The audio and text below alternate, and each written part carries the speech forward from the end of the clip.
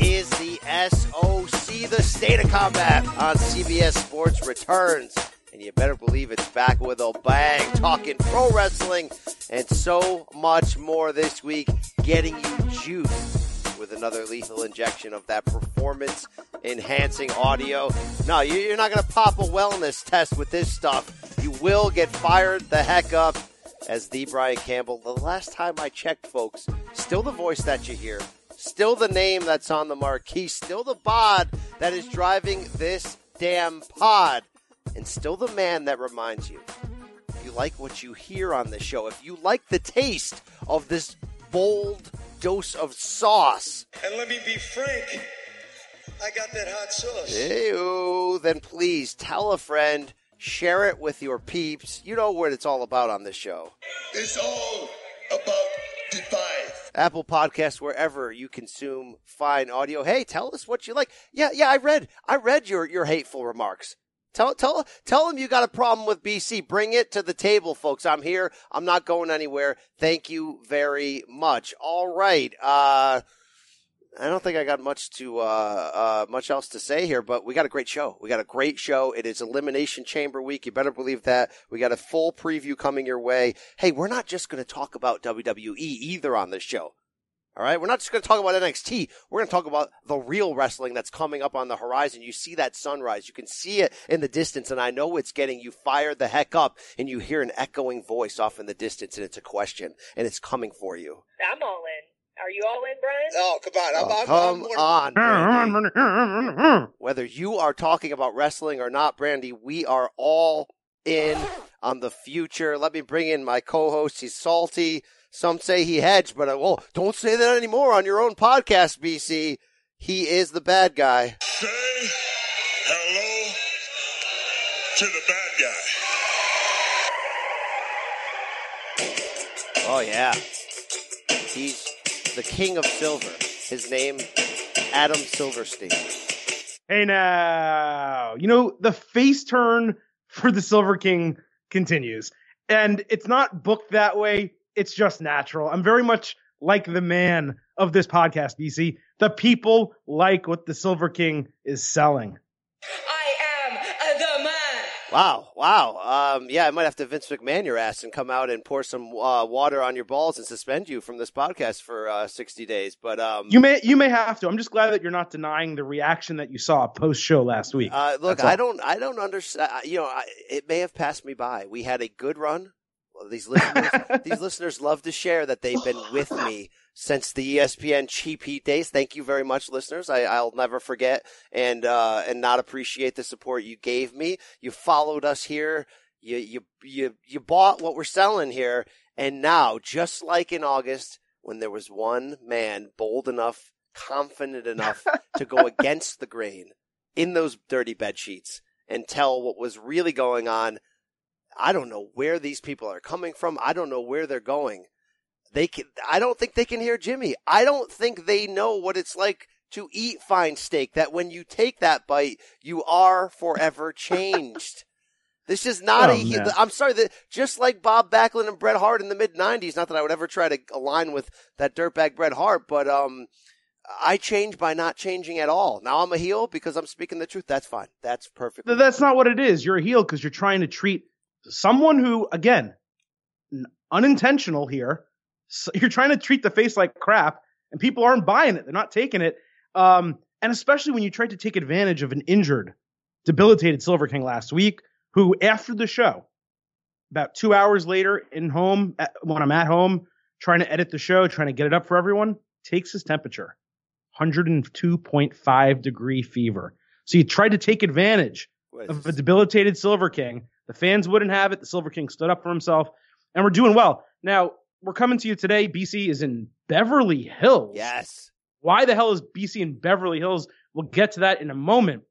I don't see dirty bed sheets. I do see dirty curtains in this hotel room. The Silver King is about 90% less washed than he was a week ago, feeling better. But BC, man, you're like camouflage washed right now. Well, there's very clean bed sheets in Beverly Hills, though. Very clean. I wonder who has actually shared these bed sheets. I wonder what Hollywood royalty here I'm touching indirectly. But Yeah, I'm out in LA doing some boxing work. Hey, check me out this weekend, folks. If you get into that, if you get into a little PBC boxing, little interview shows coming your way. But still, despite the fact that I broke my back, still ready to bring that performance enhancing audio. Still ready. Look, again, not to gloss over it. I don't get why the people turn your back on BC all you want. Now the people are turning their back on AEW through BC. What is this? It's your fault. You're the one forcing it. You can't force things down people's throats. You have to have them find it and appreciate it when it naturally comes up, when there's a reason to praise it. And you can't, like, we have legitimate reasons this week to talk about AEW and praise AEW, and we're going to. But they don't need it force-fed down their throats like you tried to do it last week. I think people have lost their optimism. They've lost their excitement for pro wrestling. They only want to eat what's served to them. They want to be realists. They only want to believe it when they see it. They don't want to, they don't want to be ahead of this game, and that's fine. That's not what it is. People just don't like when people try to go overboard with things. They like to say, like, yeah, this is something that's intriguing me. I'm willing to see how it plays out. I don't need to put the cart before the horse, basically. And that's what seriously. And that's what they feel like's happened also. And one other thing, how do you talk about breaking your back and you don't either have the Bacchiotomy sound drop, nor for the Box AO show, do you have My Back is Broke? Like, do you have that? Are you asking Mike Tyson here what is wrong with his back here? What happened to him in that famous interview? I broke my back.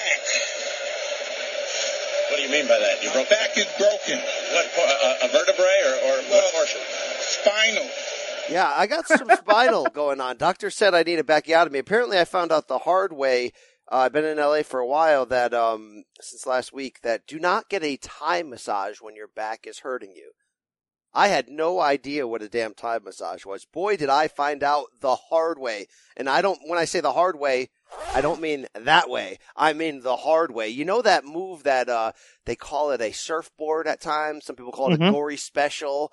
Yeah, I basically had that put on me with a broken back. So I will not be back on the massage table any time. I'm just hoping Mrs. Campbell is not listening to the State of Combat with BC talking about getting Asian massages out in LA. Mrs. Campbell was the one who told me to do it. So I'm like, I got a hall pass. And I don't mean a hall pass I just mean I gotta go, sure, take the credit card, go heal yourself. But I didn't do the damn research. You know what I mean?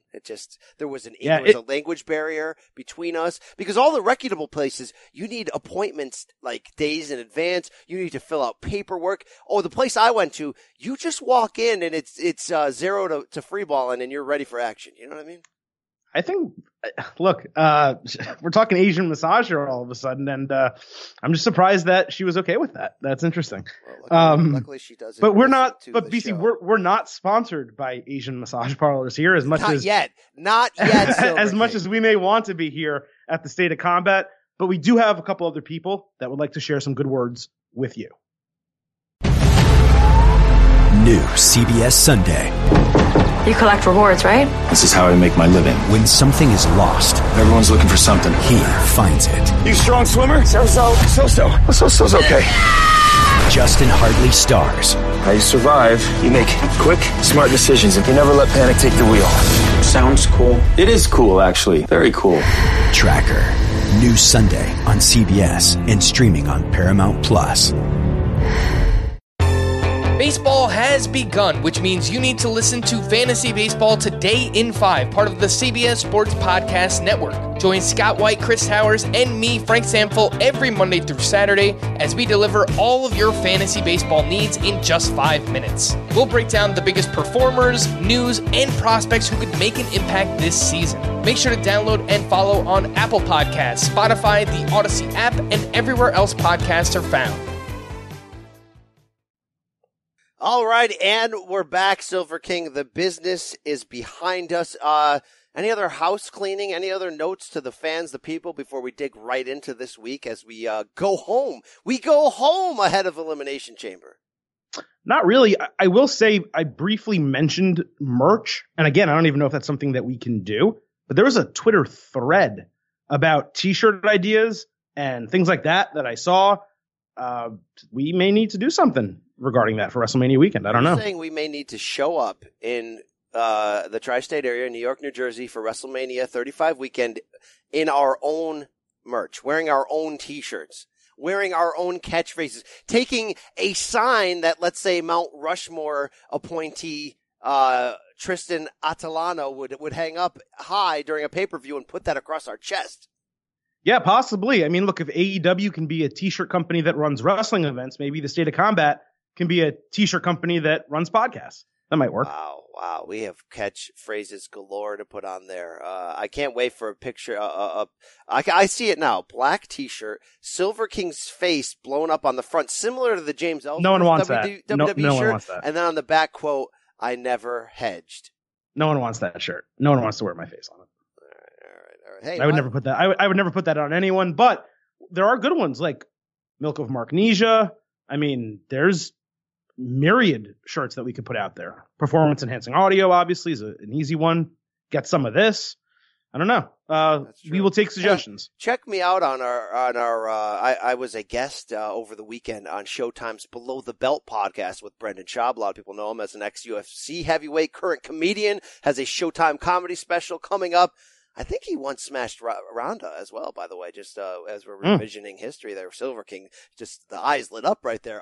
I was on his show. Strikeforce Ronda? Because that Strikeforce Ronda was, interesting. All right. Interesting. I think it was early UFC Ronda, but that's fine. And we got into a little Milk of Marknesia, Kurt Angle, 2 bottles of milk talk on there. So go find that. Find that collaboration on YouTube and check it out. But yeah, that's about it. I'm sure we'll talk Dean Ambrose at some point. What does Renee think? Dean Ambrose looks like he wants a piece of this pie. Yeah, he is. Yeah. Yes, he does. You ready to jam here, Silver King? Yeah, let's hit up that main event. And really, we would be doing a disservice to everyone if we did not start the main event with the biggest news coming out of WWE this week, BC, which is Vincent Kennedy McMahon removing the man, Becky Lynch, from the main event of WrestleMania 35, replacing her with Charlotte Flair in the one-on-one match with Ronda Rousey. Now, oftentimes we do not speak Monday and Tuesday nights so that this show stays fresh. This is an instance where we had to talk immediately after this went down to close Raw at 11 p.m. sharp. Right off the top, BC, there's a lot of different angles that we can take when we discuss this. And I think a lot of people maybe misunderstand why some out there don't enjoy the storyline that was presented to them on Monday night. So I want you to clarify exactly what you did not like about what closed Monday Night Raw. Yeah, let's give Monday Night analysis right here, because Tuesday added some things to it. So let's do hey, if this was the instant analysis Raw breakdown, here's what you're going to get. Right. A lot of you people out there, and I did drop a you people. I'm not trying to go heel, folks. You're forcing it on me. But a lot of you people got worked in your effort to try to tell Silver King and I on Twitter that we got worked. Here's what you missed. Right. The problem is not Charlotte being added to this triple threat match. We thought that was coming. We said at various times that was the move that is best for business.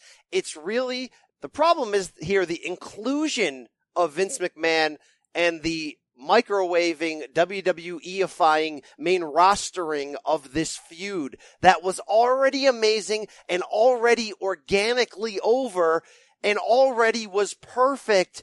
And now we're taking a bucket of Vince water and pouring it over. And when you do that, when you include a corporate rock angle here that doesn't belong, you contradict everything that you've built, and you sort of dumb down something that had been so special. And what do I mean by that? A 60-day suspension here is stupid for this offense. Just as stupid as the kayfabe 63-hour build toward will she apologize or won't she? Like, it's lame. I stuck with it because they really stretched it out. I like the backstage advice that with all the people there. I liked a lot of what they did. I looked past that. I liked where they're going. And then you completely weaken Becky Lynch. And I know what all you people out there are going to say. You're going to say, that's what Vince's plan was. His plan was to troll you. That's my point. What this feud doesn't need, what this build toward the damn historic first women's WrestleMania main event does not need, is troll booking and Vince going back to the formula, right? What do we not like about Raw? It's formulaic. They get into an argument after commercial. We got a 6-man tag every single time. Things you don't see on SmackDown because it's a little more pure and different in Raw. Raw this week rawed up something that was so perfect. And yes, they have 2 months to fix it. I get it. I get the arguments that we're so far out. They've got to do something to play with the storyline. But Adam, we are not wrong in our initial outrage that you took something so good and inserted things that just did not need to be there. Yeah, it was lazy and uninspired. That's my issue with it. It's not even so much that they're going back with the corporate screw job, angle, anointing Charlotte Flair. It's that kind of fits at least with the script of Charlotte getting opportunities she doesn't deserve and screwing Becky over. I'm okay with Charlotte being a replacement for Lynch, who, at least temporarily as part of the storyline, is not able to be in this match. But why are you carrying an injury storyline for 3 weeks, only for the resolution of the injury storyline to be, oh yeah, she went to her doctors and it's okay? Yeah, there's a lot of haphazard last minute. They set us up for 3 hours, Adam. Tell me I'm wrong. To tell us that we're getting Stone Cold Steve Austin booking for Becky, which would have been potentially fine or not. I'm not sure. It's your call.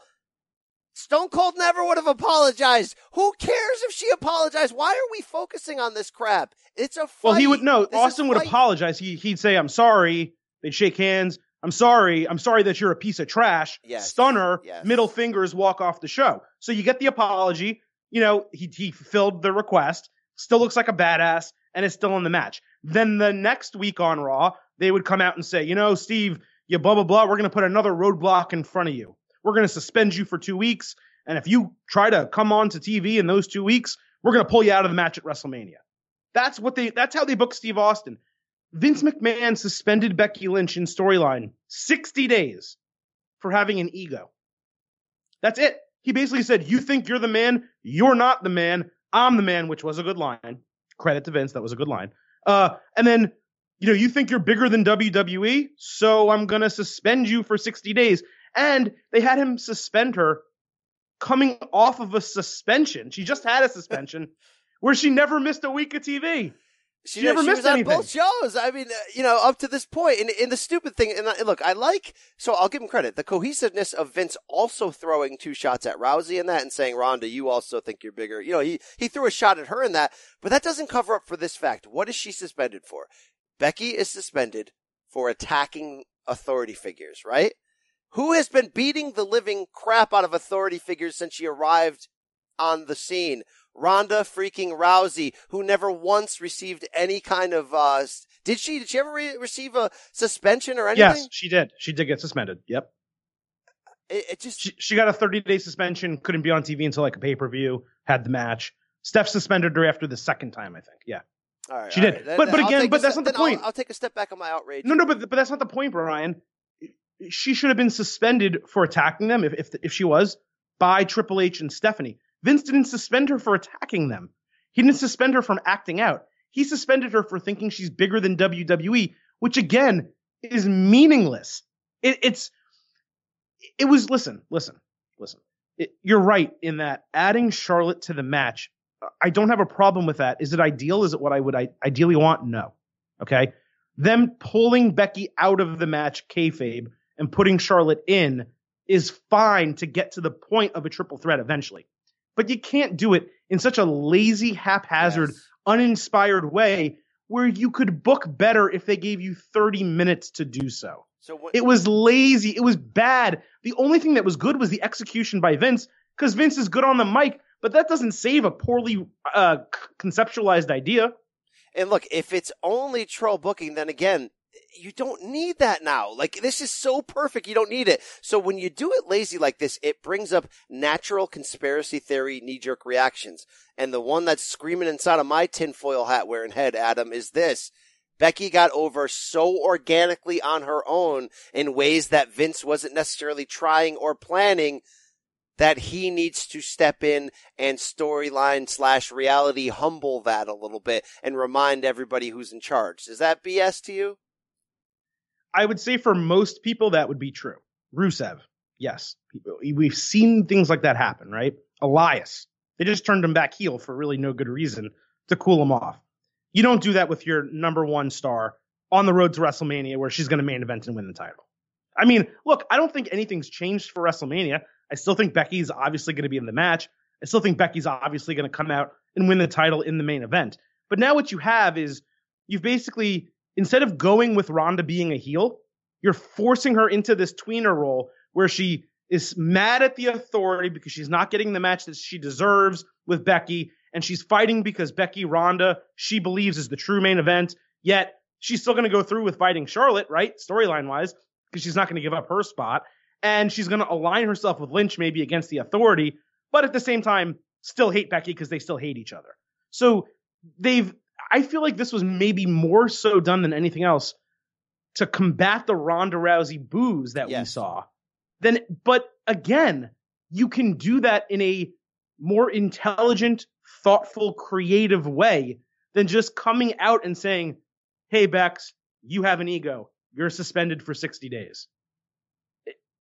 I don't get it. Like, it's a trope. They've done this so many times. You know, babyface against the Authority putting roadblocks in the way of the face.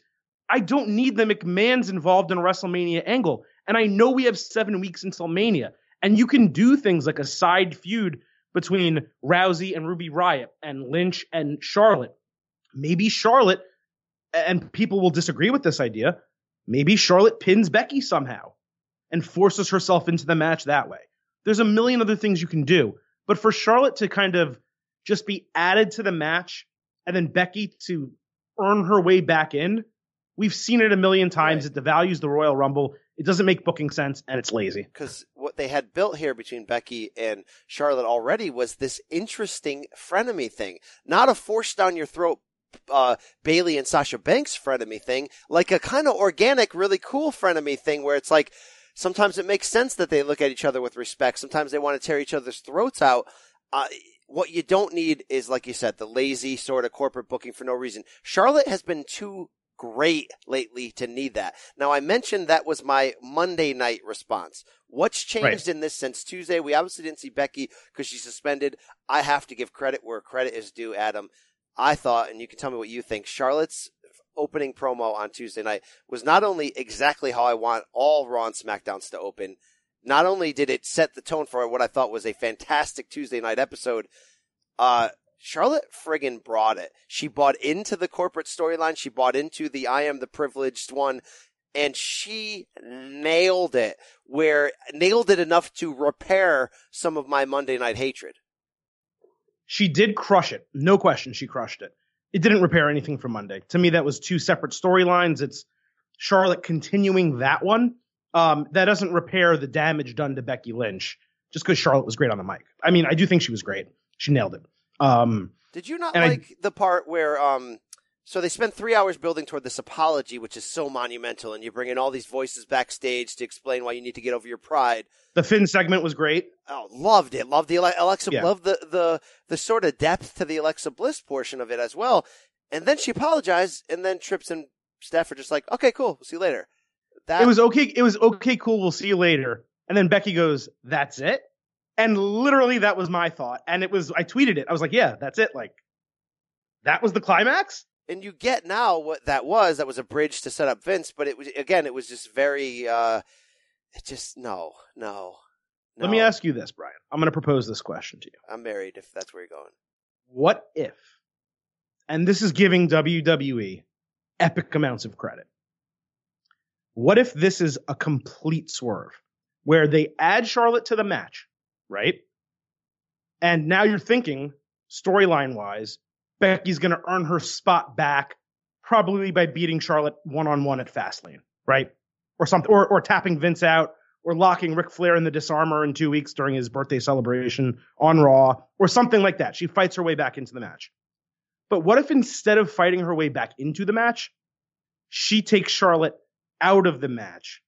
And the swerve is, the swerve is that us thinking it's going to be a triple threat when it really winds up being one-on-one again. Becky versus Ronda. If that happens, to me, it saves some of it, but it doesn't make it any less lazy on how they inserted Charlotte back into the mix.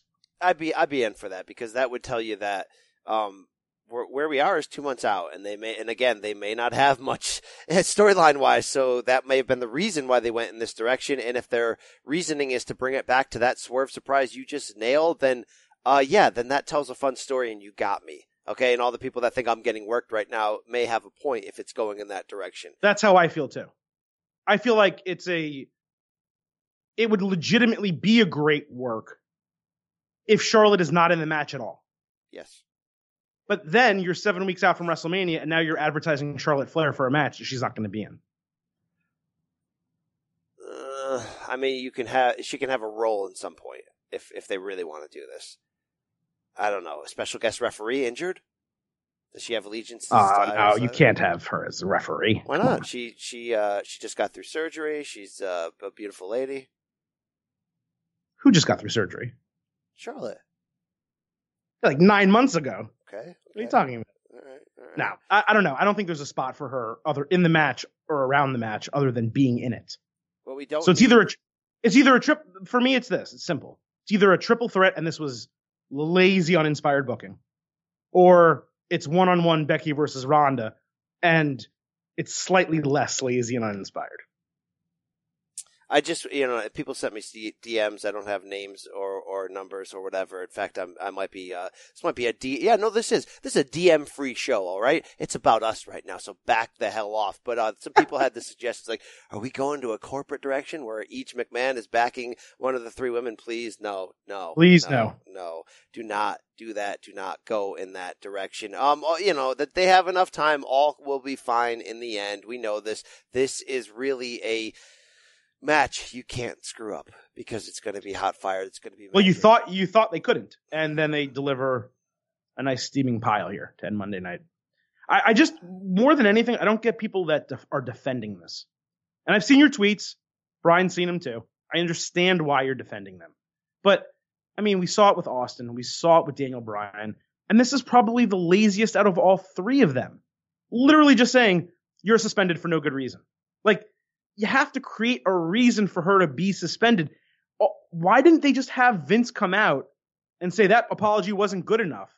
And then she puts him in the disarmor, let her get some heat by attacking Vince, and then next week on Raw suspend her. Yeah, because this feels like such a Vince call. That's why, because it's about Vince. So look, whether we are way off on the backstage dynamics or not, hey Trips, take the book, brother. It's time. Oh my God, it's time. Watching NXT this past week reminded me that it's time, Adam. Yeah. We're going to get to NXT. I forced its way onto the show, but I'm not going to talk about it just yet. We'll kind of close the show with NXT. I do want to talk about a couple things that happened on Raw BC that we're not going to discuss in our Elimination Chamber preview, because this Elimination Chamber card, well, it sucks. At least that's my opinion. So 2 major developments on Raw that we should talk about. One, we have new tag team champions. They are the Revival, no flips, just fists, forever the Revival, defeating Chad Gable and Bobby Roode in the main event match, at least on Monday night. I think it was over 20 minutes. Really quality match. I know immediately what your thought is going to be here. Oh, they did this as a reaction to them threatening to leave. And I probably agree with that. But that doesn't change for me the fact that it was a great match, and I thought it was a great move. Yeah, I like that. I like that in the end. If all that they were going to get on this Elimination Chamber card was some kind of kickoff show match that we really wouldn't have focused that much time on, giving them the showcase, the 3-segment Raw match in the prime spot of it, it turned out to be a huge success. That had pay-per-view feels the whole way.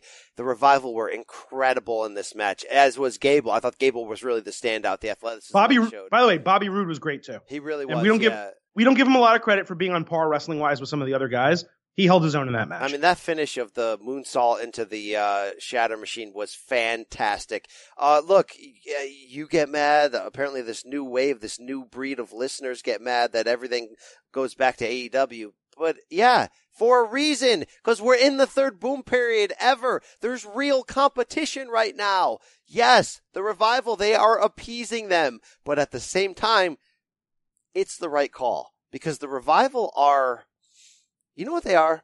They take the spirit of where AEW and NXT and this new indie is going. And what that is mixing elements of the past in with the new, and that's why it's so fresh, because it feels like we know it already, because we're like, oh, that reminds me of the 80s, and yet it's fantastic athleticism, and WWE should be pushing tag teams like this with this type of style.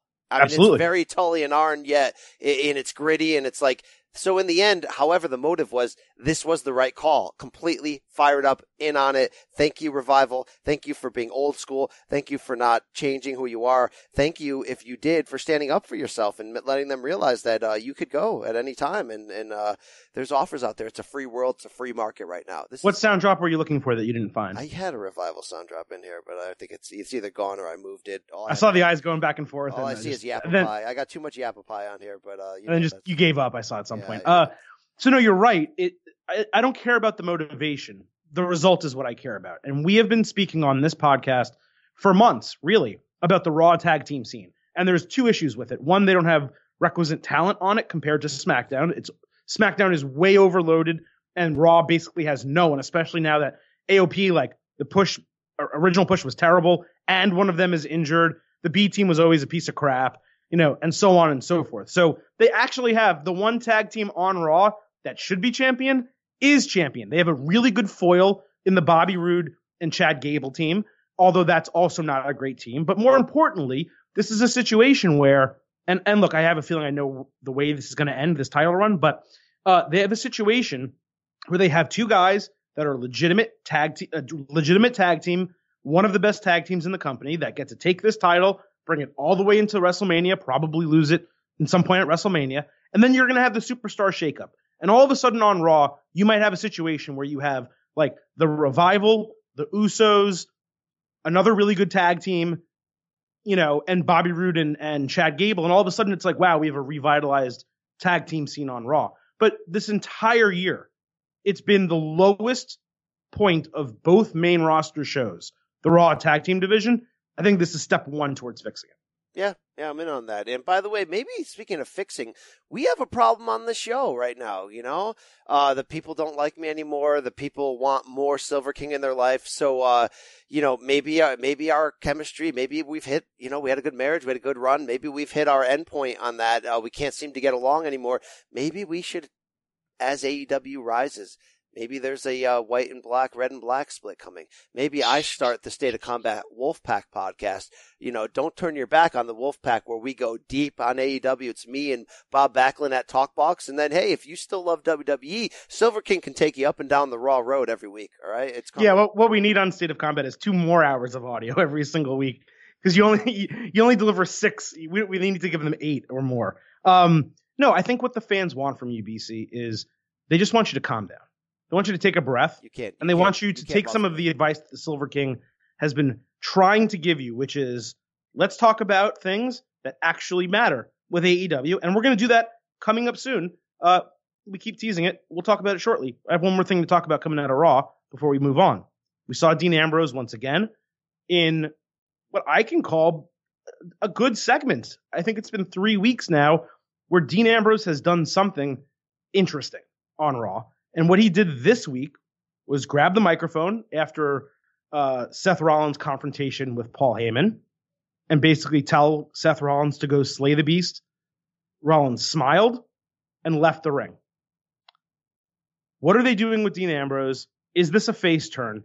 And are you starting to lean more toward the side that he's not leaving WWE?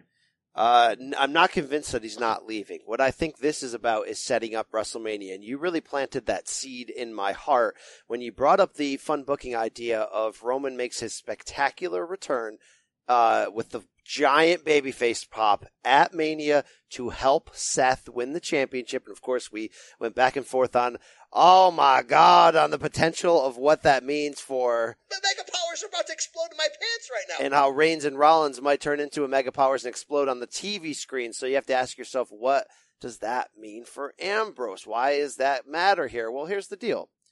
On paper, Seth versus Lesnar is a sort of physical mismatch, right? Seth beat him at 31 because he sort of stole the show and came in and pinned Reigns.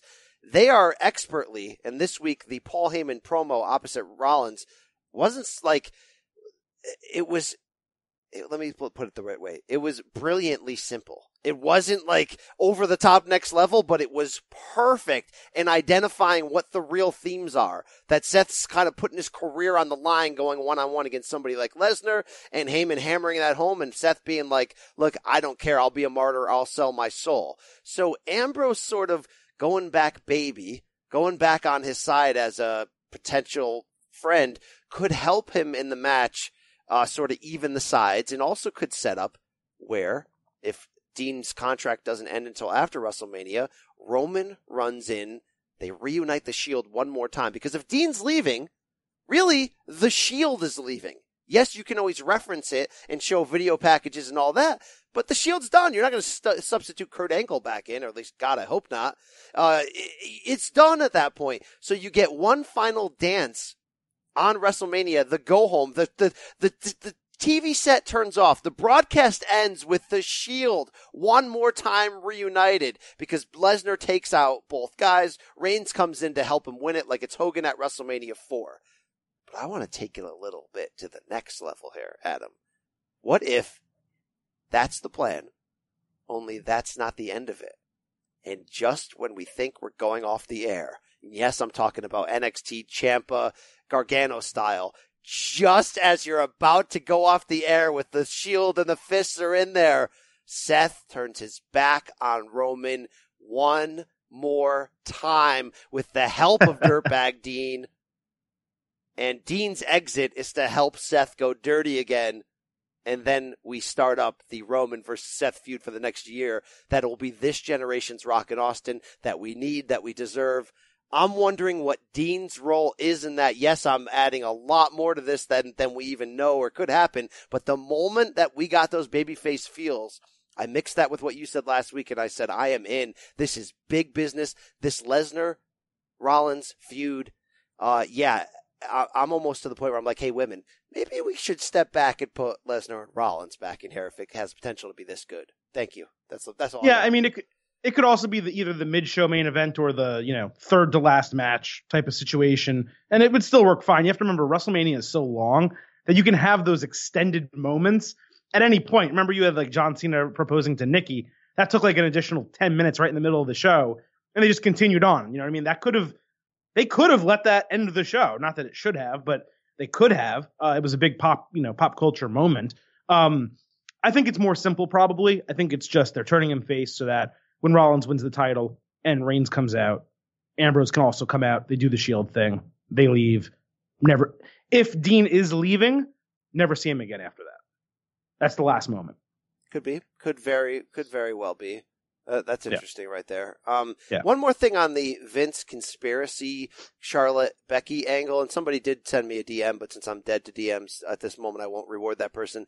They said, look, is this a Vince sort of, everybody wants women in the main event, Trips and Steph wants it, but Vince still doesn't love the idea, so he comes out, pours water on Becky to calm her down, so then he can justify in the end that ultimately the women didn't deserve to be in the main event, and Brock and Seth will end up being there. No. All right. Vince isn't paying Ronda Rousey millions of dollars to throw water on her potentially main eventing WrestleMania. Okay.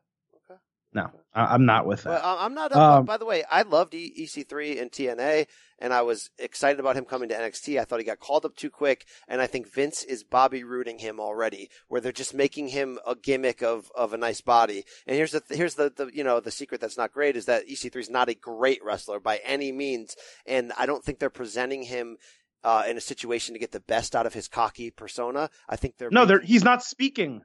His greatest talent is speaking. Same with Bobby Roode. Heel promos, not doing them. So I have fears right now that we're getting Vinceified. He's getting Bobby Rooded. Yes. Basically right now. No question. The difference being Bobby Roode, they went all in on his theme and turned him face, and at least they pushed him. Whereas EC3 is, and I know they're not going full bore with these guys yet until after Mania and they pick brands and blah, blah, blah. But whereas with EC3, you're right, they're concentrating on his looks and like Alexa Bliss fawning over him and not letting him do what he's best at, which is cutting promos and speaking. Every opportunity he's had to speak, they've cut him off. It's almost like they're doing it on purpose. What are you doing? Yeah. It just doesn't make any sense. Okay, third part of the main event here. We are going to talk some AEW. They held their second press conference at the MGM Grand Pool ahead of this Double or Nothing show that is going down in May. I think it's May 25th. Correct me if I'm wrong. I did not find much to be notable coming out of that event just because a lot of the potential signings had already been leaked, and obviously we knew Kenny Omega was going to be with AEW. That wasn't a surprise, but you did see him with AEW for the first time at the end of that pool party. And after Omega came out, made his announcement that he was with AEW as an executive vice president, by the way, Chris Jericho came out. They went face to face, and they have scheduled Kenny Omega versus Chris Jericho 2 in what I would consider to be the main event of Double or Nothing. So BC, is this enough for you to get you excited about Double or Nothing? You've seen this match already. You knew both guys were going to be with AEW. Is that getting the juices flowing for you? Yeah, the juices are flowing here. And I don't get why other people are just sort of like, yeah, they're pulling the Silver King with the meh. Yeah, here's the deal, guys. Seeing Kenny there in a suit, finding out that, yes, he has a major role with them. Sort of hearing whispers that he looks like he still can do NJPW as well. These are monster wins for all of us. It felt real. I think it gave AEW the backbone legitimacy. That first party announcement thing they did in Jacksonville was good. It showed you that they have a commitment to the future and fresh faces. By the way, good interview on the Jericho pod right now with Tony Khan of AEW. If you want to check that out, you really can get a feel for his fandom and how far back it goes. And once you hear the exuberance and excitement in his voice, it sort of gives you an image of what this could look like. But my point on this is Omega was the backbone. It was the foundation. Once now he's there, you're like, okay, this could be amazing. I love their commitment to the youth. So why do I pop for Omega Jericho 2 when everybody else is DMing me and adding me on Twitter going, oh man, womp womp. Are you guys freaking kidding me? You need something giant to anchor a show like Double or Nothing, right? There's gonna be a lot of fresh faces, and it seems like they're doing a Hangman Page, Pac/Neville push for the title, which will be two guys that are a main part of their future. But look, the thing that made All In great was that they had a little bit for everybody. Like Jericho himself said on Jim Ross's podcast last week, Eric Bischoff gave him the big advice ahead of All In, saying, do a buffet. Give everything the fans could want. How could you look at the idea of Omega Jericho 2 and not be excited from this standpoint? 1, they've only had one match. 2, that one match was like 4.5 to 5 stars. It was brilliant. It mixed the NJPW style with Jericho's old school WWE brilliance. It was great. Let's end that feud. Let's put a bonnet on it. Let's use their star power and names to really put an anchor match on this card. Would I have popped a little bit more for, I don't know, Omega versus some athletic, ridiculous wrestler? Maybe, but this is why you have Chris Jericho. So it's not like we've seen this match 5 to 7 times. It's not like a WWE situation where we've seen the same match 37 times. We've seen it once, guys, and it was great, and there was color in it, and there was spots. It was fantastic. These two feuding as we get closer on BTE, on whatever, on Jericho's channels and all that. It's going to be fun. It's going to be good. I'm not like, people are probably get me misidentified because they know I'm fired up for AEW and they think I only have AEW rose-colored glasses and I can't see any harm and fall here. But I was gonna ask you that later if you had anything negative to say. But look, go ahead. Yeah, we don't know everything right now. We don't know if they're going to have a TV deal. There is no announcement of a weekly show yet. So all you can be excited about right now is Double or Nothing. But that's the pace that they're going at. So I'm not trying to tell you that this is WCW and they're going to run a 83-week run on top of the ratings or anything like that. I'm saying, how can you not be excited by what we've seen? Their commitment to going young and being fresh and new is refreshing. They're going to have some old names sprinkled in. If somebody like Ambrose comes in, hell yeah, you have a pillar. You have a major star to build around. It's happening, folks. Not overnight, but it's happening. Get fired up. Thank you. I'm ready for a revolution, and Cody said it himself in that speech, and it was fantastic, and I wish I had the sound right now, but instead you're going to have to deal with Conrad, who Adam now hates. Are you guys ready for a revolution? Yes, I am, Conrad. No, I don't know. I don't now hate him. I just think you're a hypocrite when you're willing to play him, because you're willing to play his audio, but you're not willing to play another podcaster's audio, and it's just funny. Here's where you're coming from. Because he loves AEW. Oh my God. No. Chat me up on AEW, BC. You got misdirected hostilities. Here's what you're referencing.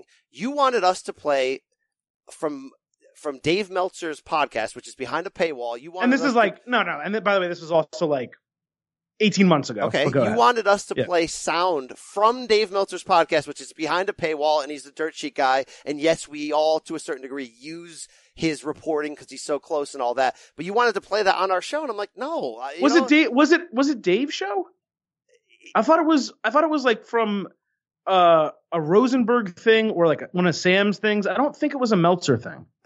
From my memory, it was on his show, but even if it was on Sam, that's fine. It was another podcast, but you blasted. I'm not a giant Meltzer guy. Like, you bow down to the Meltzer throne. I respect his place. I don't bow down to the Meltzer throne. The guy reports things. I like to discuss them. Okay, that's usually fine. Right. I didn't want to play his audio on this show. I just think it's funny that you want to play Conrad on the show. Dude, this is from an AEW rally. Conrad is an AEW talent. How do you not see that? Let's replace the clip with Cody when you get a chance, okay? How do you not see that? He's an AEW talent. To actually discuss wrestling. I like how you're running away from the point. You just got hammered, now you're going to run away from I didn't get hammered. I made my point. Your point was wrong. This is an AEW rally. Go ahead. This was an AEW rally. It's Conrad. I'm not pulling from his podcast. What relevance does he have?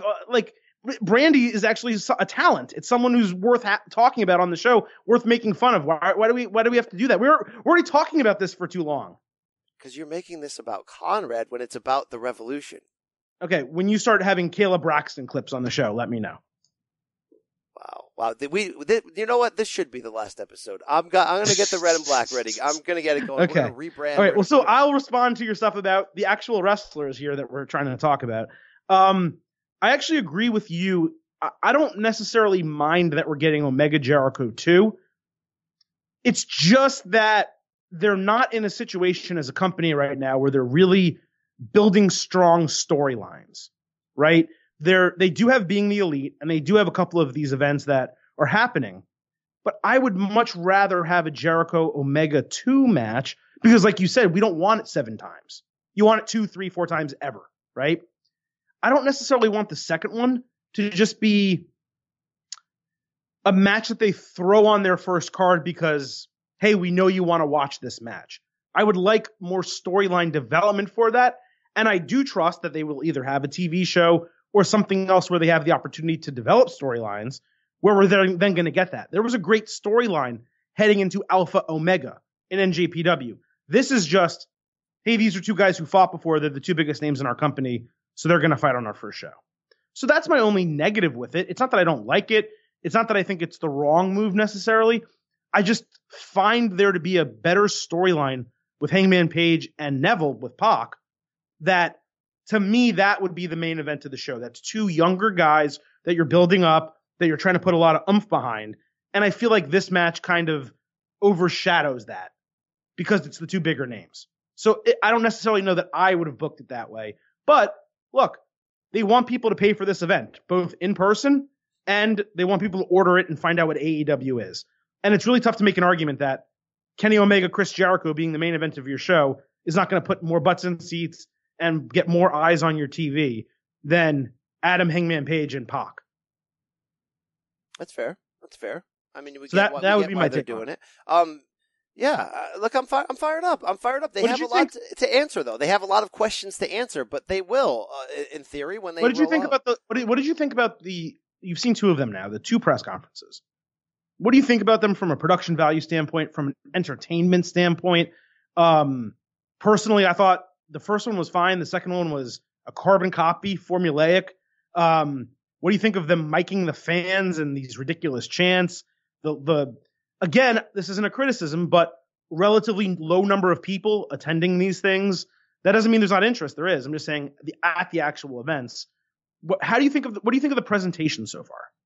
Look, I mean, I wasn't in love with the second one in terms of everything, all the criticisms you sort of just teased at. It didn't overwhelm me. It didn't, get me so damn fired up. And I think that's because, we're ready for the next step now. The problem is the next step isn't going to be every day. It's not going to be tomorrow we find out the TV deal. The next day they launch the TV show. The next day they do that. This is sort of gray, uncharted territory for these guys.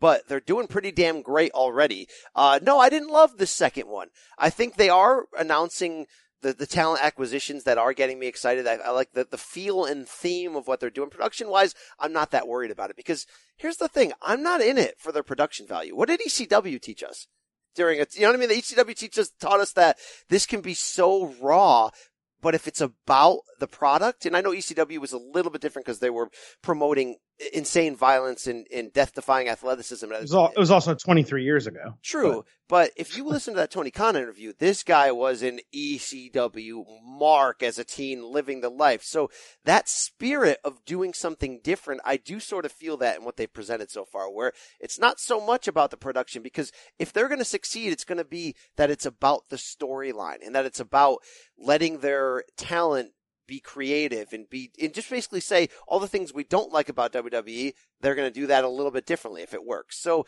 I'm more interested in seeing that. I'm more interested in seeing what their weekly TV show looks like. I'm more interested in seeing if All or Nothing 2, Double or Nothing, whatever, All in 2, sorry, Double or Nothing can take what we liked about All In, what we loved about it, and take it to another level, not just be a warning track power version good of it. Like, I think it'll be a disappointment if we watch that second show and we go, okay, I mean, it was good, but, if this is the best of what they can offer, I think they have pressure on them now that they're a league, not that they're a promotion, to make this second show just entertain the balls out of you. And they're going to have big surprises and all that.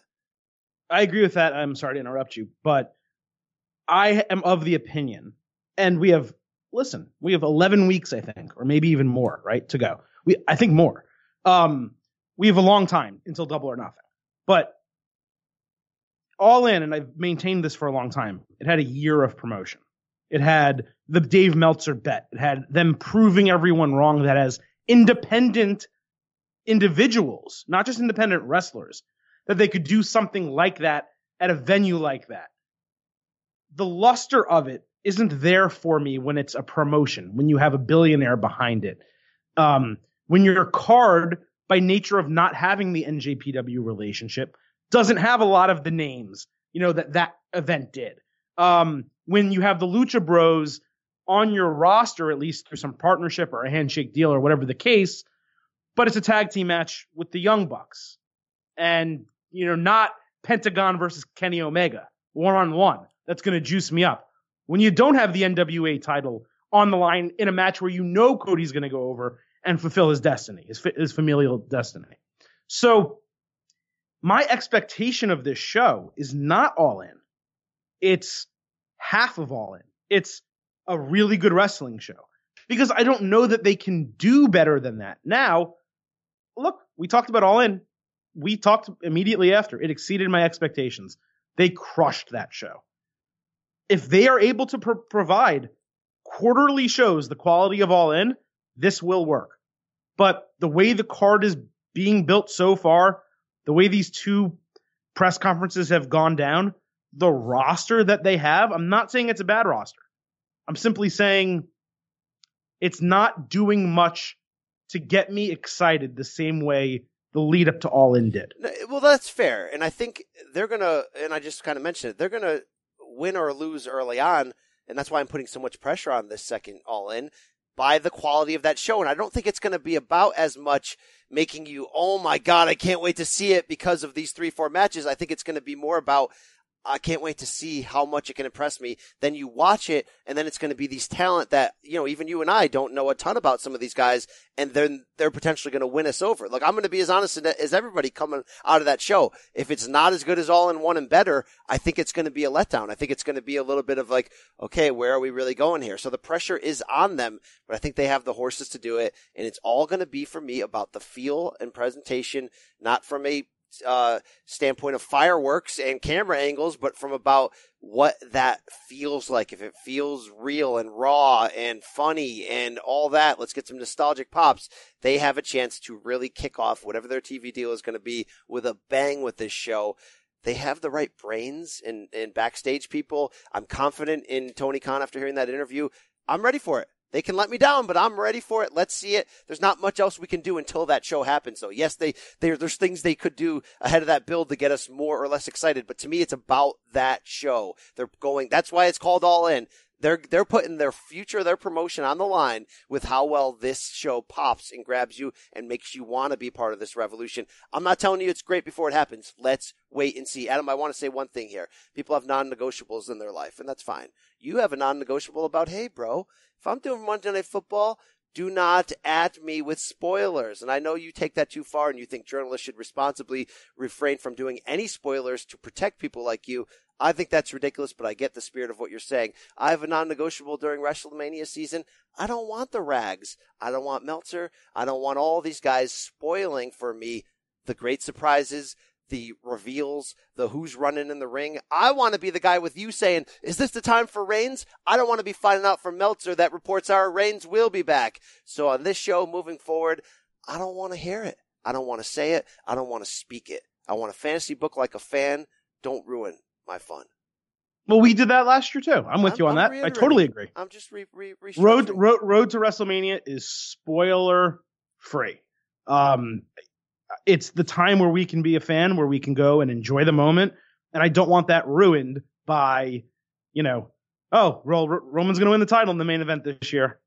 And look, and that's part of why I'm not a giant Meltzer guy. It's not personal. It's that I don't love the idea of dirt sheets. I get that there's a side of wrestling in journalism where news is a factor, hirings, firings, all that stuff.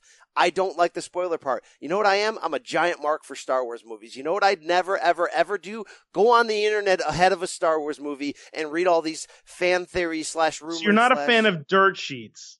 And I don't want to discuss this for an hour, but you're not a fan of dirt sheets.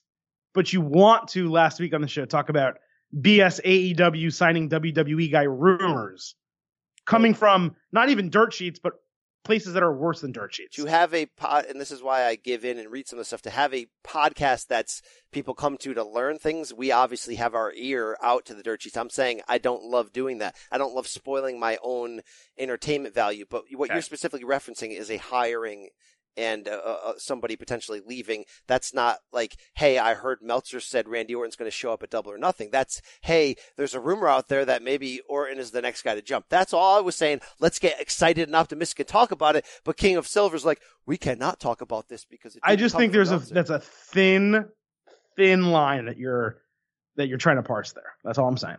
And we don't need to go on it again. I'm just saying. I think that's if the people keep very believing in you, the state of Silver King is coming your way, folks. It's coming. All right. Look, listen, all I'm saying is the people heard the episode last week. They knew who was right, just like they knew Dirty Bedsheet SummerSlam. They knew who was on the right side of history there. They knew who had the right opinion, and they sided with the Silver King. I just want to remind you, Silver King. I'm just as surprised as you are, BC. People that are trailblazers, people that stand up, they're in the minority when they do it for a reason, because they have the courage to go against the grain and right. Speak You're out. courageous. That's right. All right. I have a wrestling dream, and I'm ready to share it with you. Thank you. Let's move on. The boyhood dream. Yes. The boyhood dream. All right. We have Elimination Chamber coming up, and again, I mentioned it earlier. While I think this card blows, there are some interesting little tidbits for us to talk about as we work our way down this card. Obviously, we did not discuss SmackDown from Tuesday night. There's a lot of stuff from SmackDown that we're going to talk about here, BC. So let's go through this preview. I'll go match by match. You tell me if anything interests you, what you think is going to happen, and we'll go from there.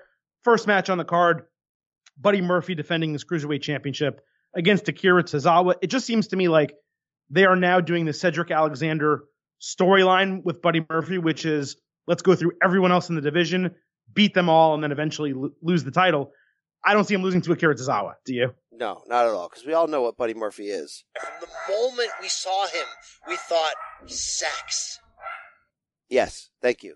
I like that Sasha gets to be on the show every week. Sasha. By the way, my wife's so mad when she found out that I tricked her into naming the dog after Sasha Banks.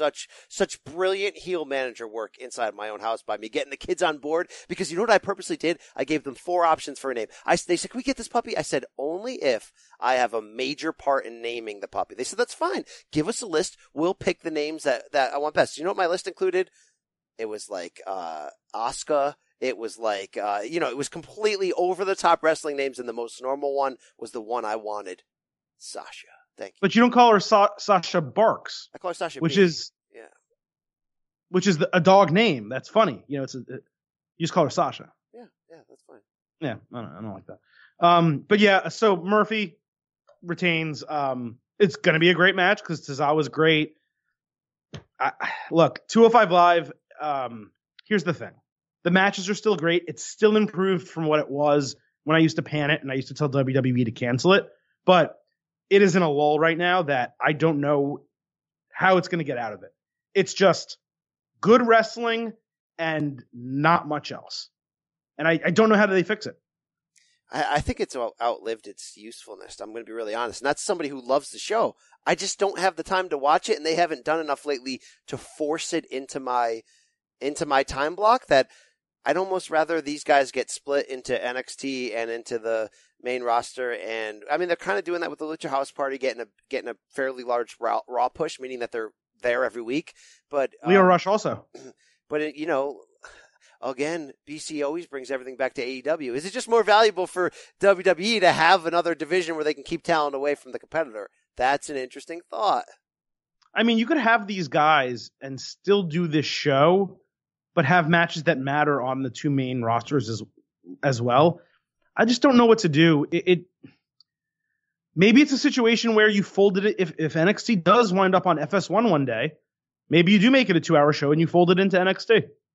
By the way, and you start paying those guys like main roster performers. Funny that you and I have a fairly good discussion on that last week. Then, like the next day, weren't reports coming out that's a possibility? Isn't that interesting? Yeah, I don't know. What the report was that came out was that, just to clarify for everyone, SmackDown will be live on Fridays, which is good news. And it may not permanently be on Fridays. So I don't know what the hell that means. Well, that's also potentially good news because that's not a great night. It's not a great night, but I mean, it's better. It's certainly better than a Thursday or a Wednesday. But yeah, it's not necessarily bad news. And then the third part of the report is that there will be additional WWE programming on Fox Sports 1. They didn't say what that is. There's been long rumors that it's going to be like a show. What's the old UFC show that used to be on there? UFC Tonight studio show. Once that was weekly, I believe. Okay. So maybe it's that, or it could potentially be NXT, which would be interesting, but I maintain NXT is not leaving the network. It is a huge reason people buy the network, and moving it off of there would not be smart, but we will see. Next match on this card is the worst match on this card. Braun Strowman against Baron Corbin. Why are we getting this again? Oh, God. And, I've had some DMers this week, and they were right. And again, they'll go unnamed, by the way, saying, Silver King may have been right. They've ruined Braun. Seeing him this week in a 6-man worthless tag team match, raising Kurt Angle and Finn Balor's arms like dweebs, yes, this just makes me not care about Braun Strowman, just like that 25 minutes they dedicated to this worthless sort of, everybody's in it again and we're all brawling. You know what that was? That was a house show match. And again, it popped the crowd because there's something that happens in house shows. House shows are old school, right? The matches are the old school build to the hot tag and it's fun. And when you're at Raw, you actually enjoy the in-ring stuff more than you enjoy the backstage stuff. But when I'm sitting at home, I want storylines and backstage stuff. 4 hot minutes. Move on. That match on Raw, which I want to talk about way more than this, which Strowman should win and just end this, please, finally. You knew immediately it was going to be a 6-man tag. You didn't need anyone else to come out to the ring. You knew it was going to be a 6-man tag. And it was just brutal because you knew who was going to be in it. You knew who would win the match and you knew what would happen. They not maybe have ruined Braun Strowman. They have ruined Braun Strowman completely. I don't want to see him. You want someone to go to AEW, Braun? Go to AEW. Get off my TV. I just don't care. He's not good enough in the ring. He's not good enough on the mic. And they don't have any story for him because they refuse to give him a title. Wow. So instead, we just have this continuous story with Baron Corbin. Brian, it was like WWE pulled a script out of September 2018 and dropped it on us Monday night when I saw this match. This is exactly what they said they were going to get away from. Yes. And they just fed it to us for 3 commercial breaks. It was such a piece of crap. It's worse than that. It came off of a match. It came off of a match that you knew was going to end with interference. It ends with interference. Everyone's running in to save each other. You knew the 6-man tag was coming. Then they get 3 segments. The only saving grace was, you are correct. Fans there liked it. They popped. They got a really good reaction from the crowd. But me at home watching for 25 minutes between 3 commercial breaks is just, and sick, by the way, still getting over my illness. I was just like, get this crap off my TV. Yeah, and that's because Raw books to the crowd, which you shouldn't do on a television show, and SmackDown doesn't. SmackDown, great this week. Thank you. And we're going to talk about that next with Miz and Shane McMahon defending their SmackDown Tag Team titles against the Usos. We got a Miz Mac TV segment this week with strong promos from the Usos and the new Tag Team Champions. BC, like, this is a weird booking still for me, but I'm excited for the match. It's probably one of the better storylines on the entire card, and that segment on SmackDown was great. I'll be honest with you.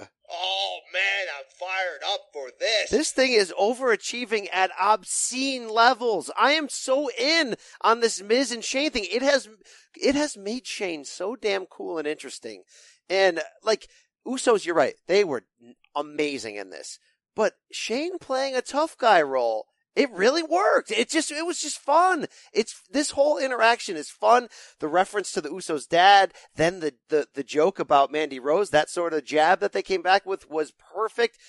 That segment is, I say this all the time, that's 90s booking. That's everything I want Raw or SmackDown to be.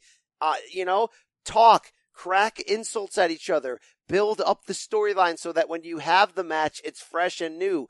Don't have that match every week with DQ finishes leading to some pay-per-view match. It's perfect. This is perfect. One tag team partner fighting the other tag team partner and then switching the next week. I think that Miz and Shane somehow defend these. I don't think that we're done with this because it's working so well. I agree. I don't necessarily know what the end is for the team, and I don't know what the WrestleMania match is, which is where you think we would be going. But it's going to say a lot, the result of this match, because if the Usos win, then they may just be saying, hey, look, we're going to do Usos New Day at Mania for the SmackDown titles. It's going to be a great match. We're going to give it to you, and that's it. Or maybe a triple threat with the Bar, something really cool. Or these guys are going to go into Mania, and there's some type of storyline baked in, and I just don't know what it is. Well, let me offer this. I don't have a way to connect this to make it make sense, but I do want to offer it. Nominee for Field Spot Moment of the Week for me, Kevin Owens' bowling alley promo. That was good. Great. Like with his kids in the background, it's different. It's great. By the way, you know what was also different? I'll give SmackDown credit for this. The interviews they did with each of the women's tag team members who are in this Elimination Chamber match, and the weird camera angles where they're zooming in on their face. Liv Morgan basically saying that she'd die for Sarah Logan, and Nia cutting off Tamina every time she would speak in this weird, awkward way. It was fresh and new. The Kevin Owens thing felt fresh and new and different. Are Kevin Owens and Sami Zayn going to come back before Mania? And are they going to be part of this Miz Shane feud? I don't know. You know what? That's a good point. I don't know that either. Apparently Luke Harper is ready to go. Kevin Owens and Sami Zayn are both healthy and ready to go. There's a lot of talent that they can inject into this roster without calling more people up for Raw and SmackDown, and really make it somewhat fresh after WrestleMania or even leading into WrestleMania. Look, like you forgot when we were talking, there's another pay-per-view before Mania.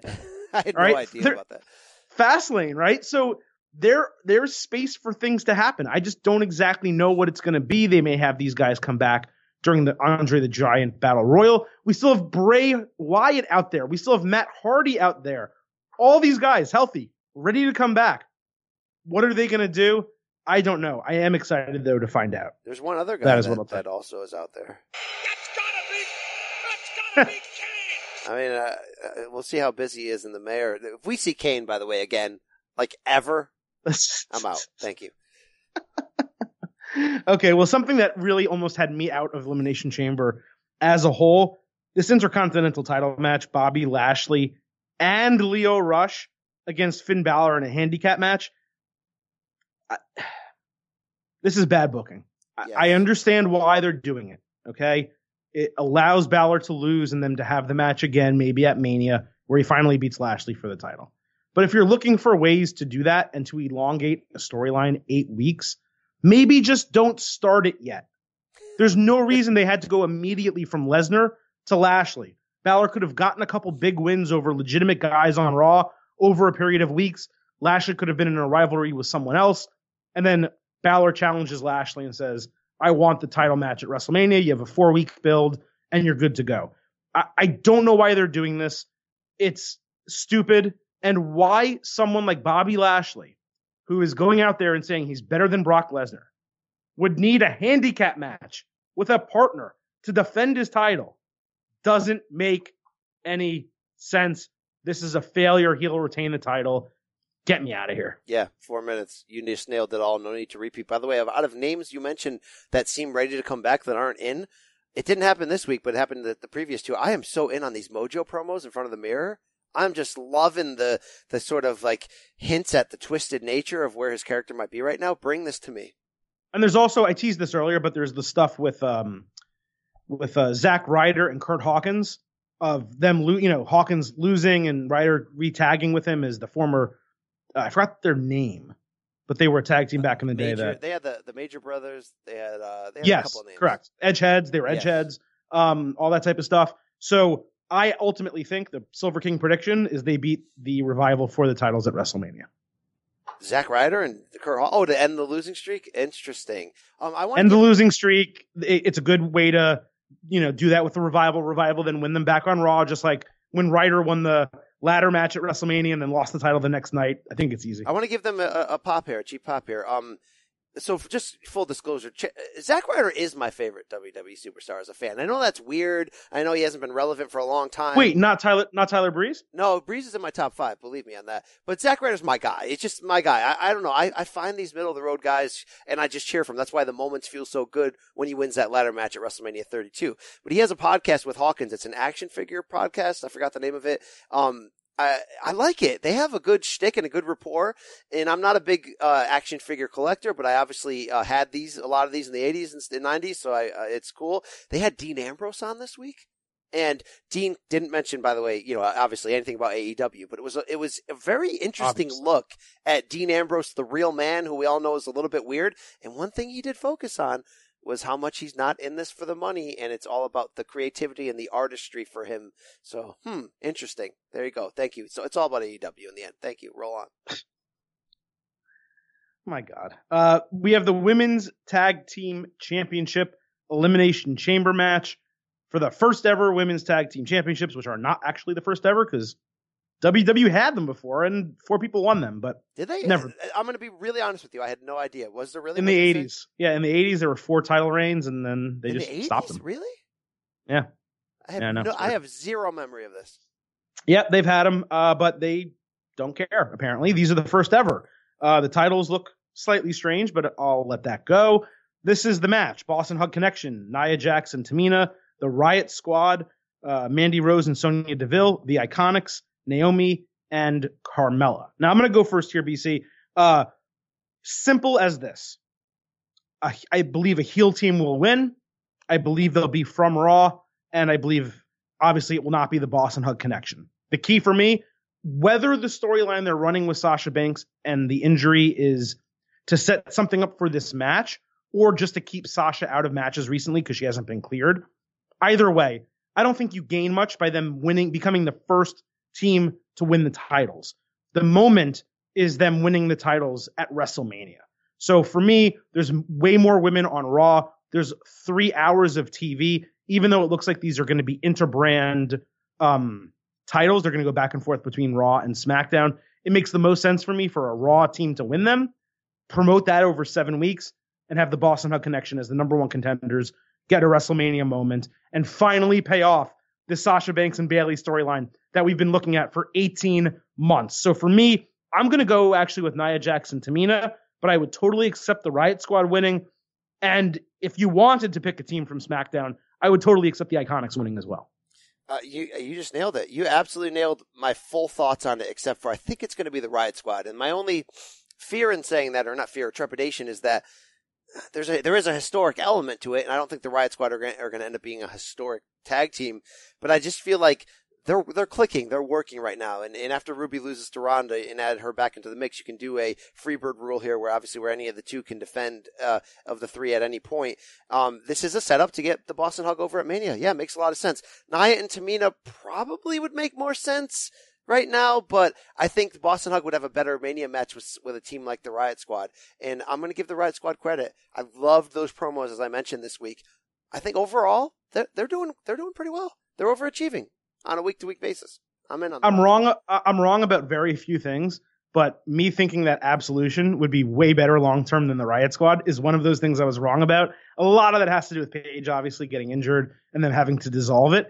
But Riot Squad, despite the fact that some of those backstage segments are god-awful, like they haven't done them in a while, where they just like took Cheetos and threw them against the wall and they were causing havoc. And this is like, okay, so what? You're making a mess. Who cares, right? You're not really badass women, right?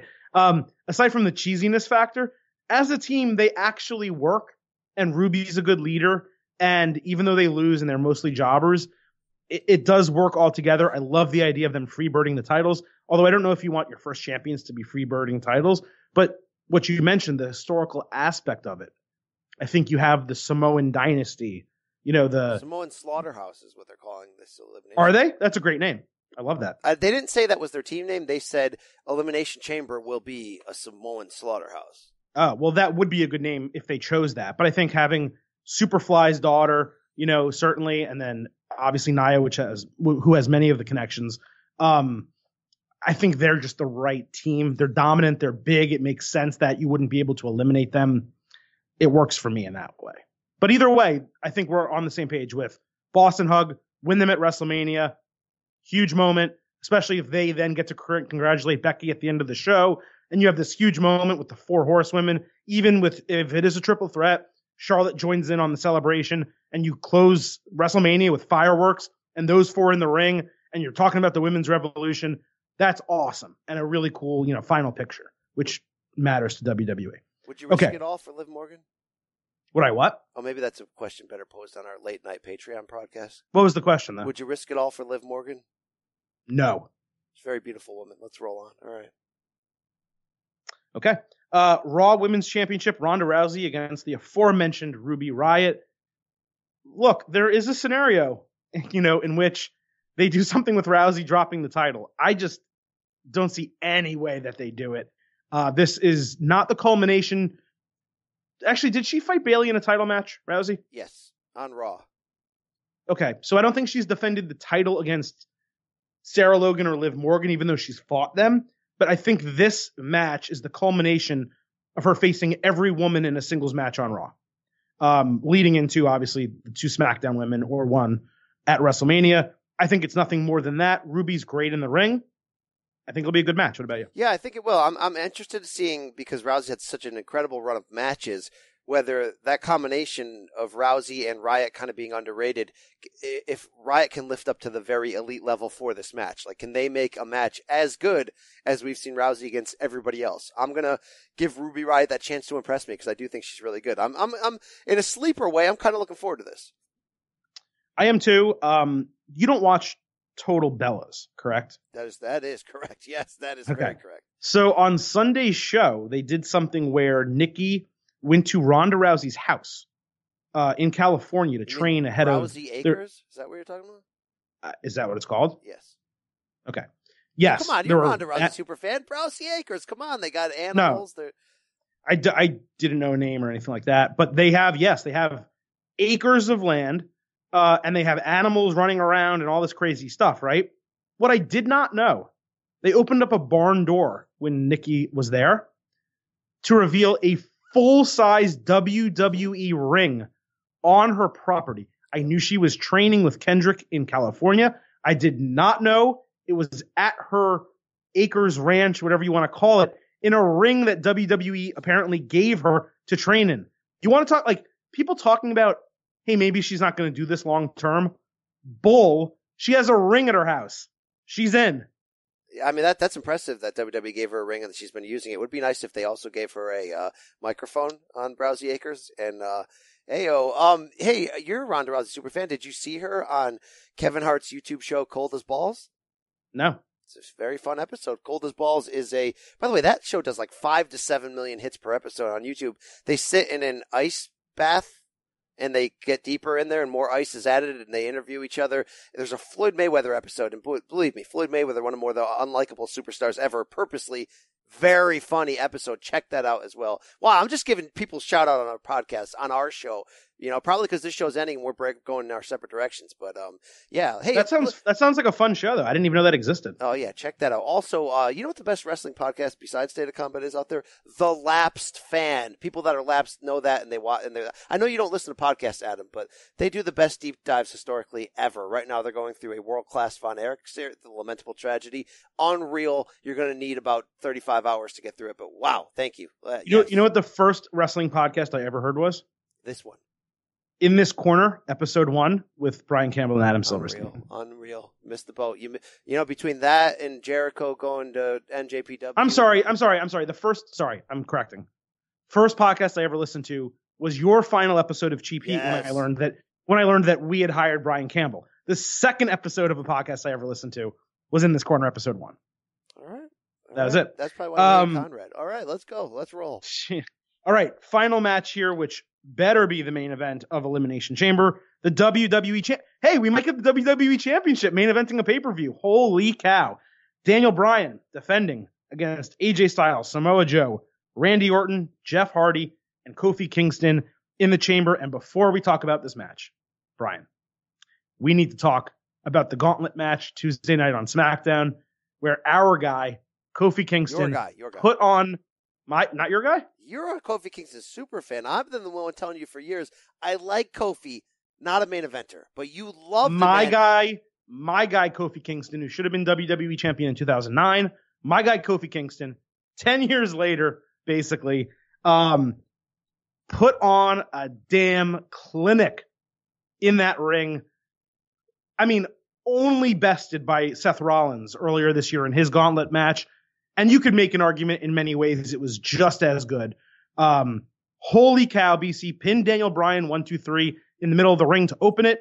Went on to beat basically everyone until tapping out to AJ Styles' calf crusher. And then obviously Randy Orton hit the RKO in 5 seconds to end that match, which was a good piece of booking in my opinion. What did you think of what Kofi Kingston brought Tuesday night? After reading your tweets after the fact, I think we were on the same page when this originally happened. I'm like, Big E, yes, finally getting the solo push he deserves, he's ready for. Look, they gave it to Kofi, and how can you say anything negative? It was fun. It was one of those underdog runs that he went on, and I like that he actually didn't run the table, that he got really far. The interactions with AJ Styles were fantastic, where he was sort of like AJ trying to have compassion for him, and Kofi just not feeling that. It was really fun. It's really fun that he's in this match, but he cannot win. Come on. Not a main eventer. I'm sorry. Really fun guy, but there's two bigger stars in the New Day long-term solo. Two bigger stars? No, there's one. Yeah, two bigger stars long-term here. Kofi has had a great career.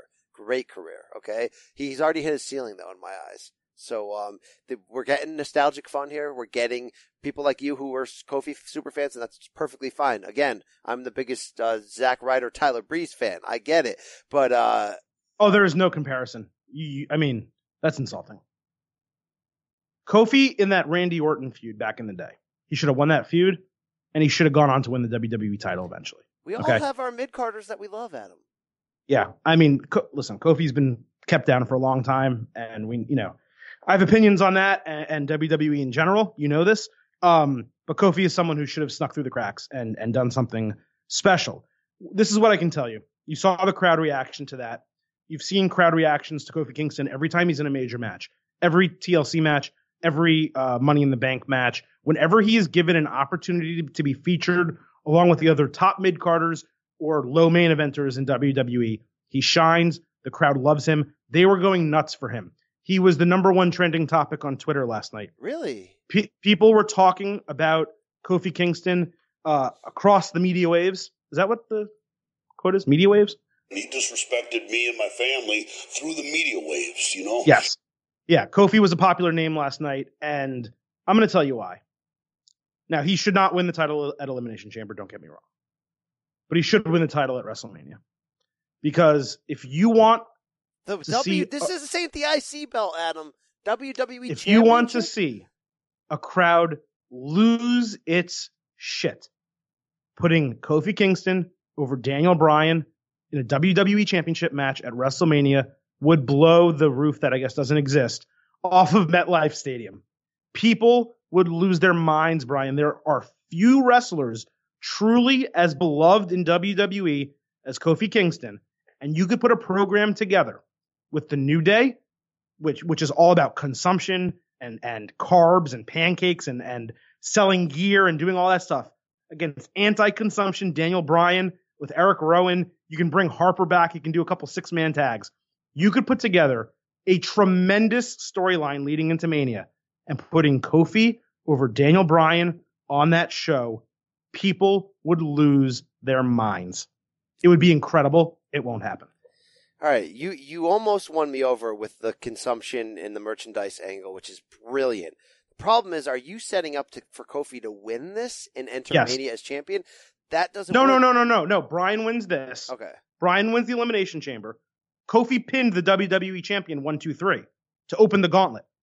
So you have him win the number one contendership either by beating Bryan again 1, 2, 3, or by winning another gauntlet match or another something that sets up a number one contendership.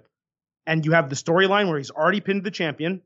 You have the 3 versus 2, maybe you had Wyatt, maybe you had Harper, you had someone else to that stable. You have 6-man tag matches over the next 8 weeks.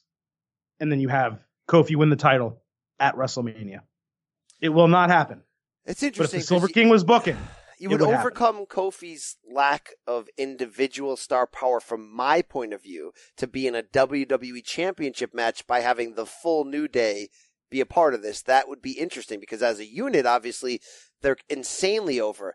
I just still think it's the wrong guy. And I get why Kofi would get so many nostalgic feels, some underdog feels, but man, do the same thing with Big E, and I'm 1,000,000% in, because yes, it's time for an African American guy to win the big belt at the big dance. Like, please, it's time. Yeah. Belts, and Stephanie says belts. So I'm title. I got to back. You know who had 0 star power and was in a heavyweight championship match at WrestleMania? Jack Swagger. Yeah, but they didn't care about that title because that was an NWA title. They don't care. Or WCW title. They don't. Just saying.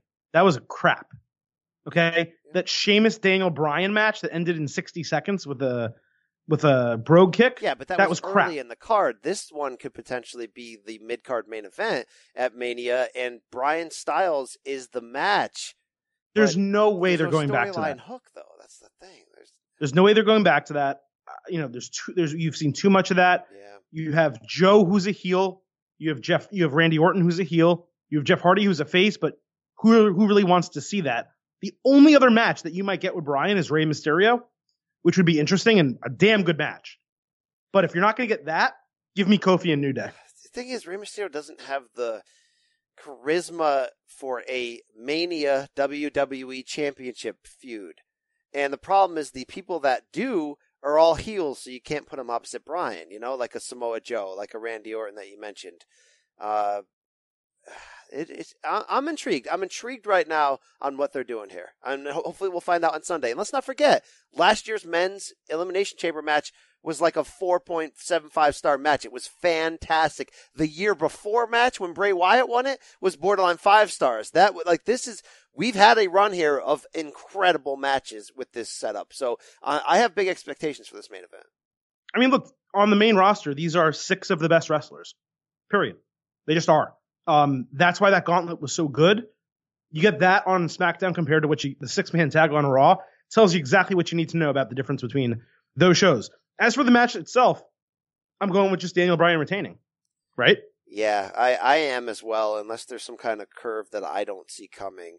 Unless their plan is AJ Styles, Randy Orton. But you sacrifice everything they're putting into Daniel Bryan. Look, they put enough into Daniel Bryan that it has to be Daniel Bryan in this, right? Because I was thinking, what if this is all a push for The Miz? What if The Miz and Shane lose the titles, but Miz is using Shane to get some type of push with Vince, and then it ends up with Miz getting a title shot, but he's a heel again. So that's the problem across the board. I'm intrigued. You could put the title on Styles and Bryan chase to get it back as a heel, but they just got out of that storyline. So it's like, why go back to that? Are we having a multi-man match and we don't see it coming? It's possible. I would not like that, but I mean, it's out there. All All right. Hey, that wraps up Elimination Chamber. You can catch that Sunday evening on the damn WWE Network. Adam, it's time to put our hands inside the feel hole, move it around a little bit. What do you got this week? What popped you as a non-independent AEW supporting wrestling fan?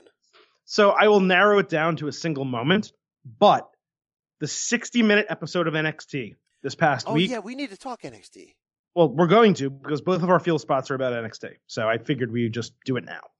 The 60-minute episode, top to bottom, start to finish, was a field spot.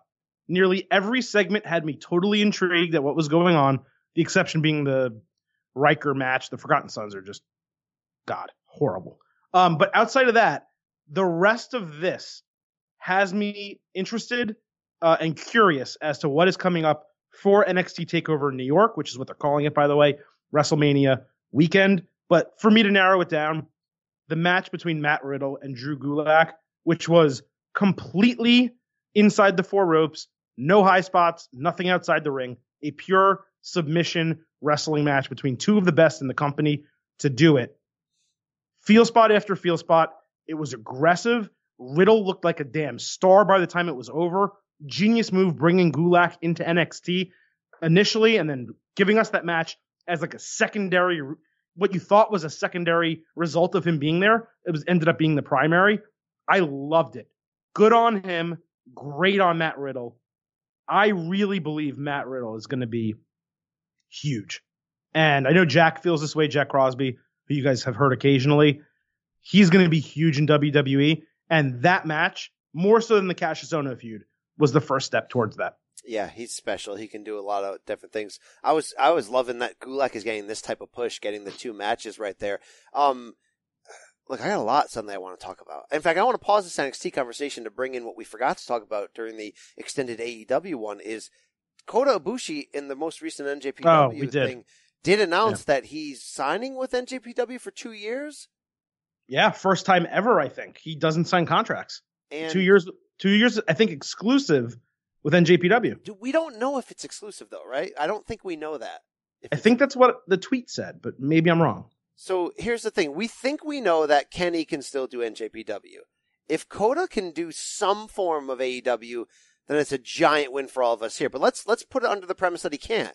If he's staying with NJPW, I will tell you this. It's going to make me want to look a lot closer than I wasn't lying. When the idea of now Kenny and the Bucks being out of NJPW and no longer getting that portal through the BTE show to see, it's attacking my fandom to a certain degree, but Kota is going to bring me back. I mean, if he ends up winning the New Japan Cup and then will face Jay White at the Madison Square Garden show, that could be interesting.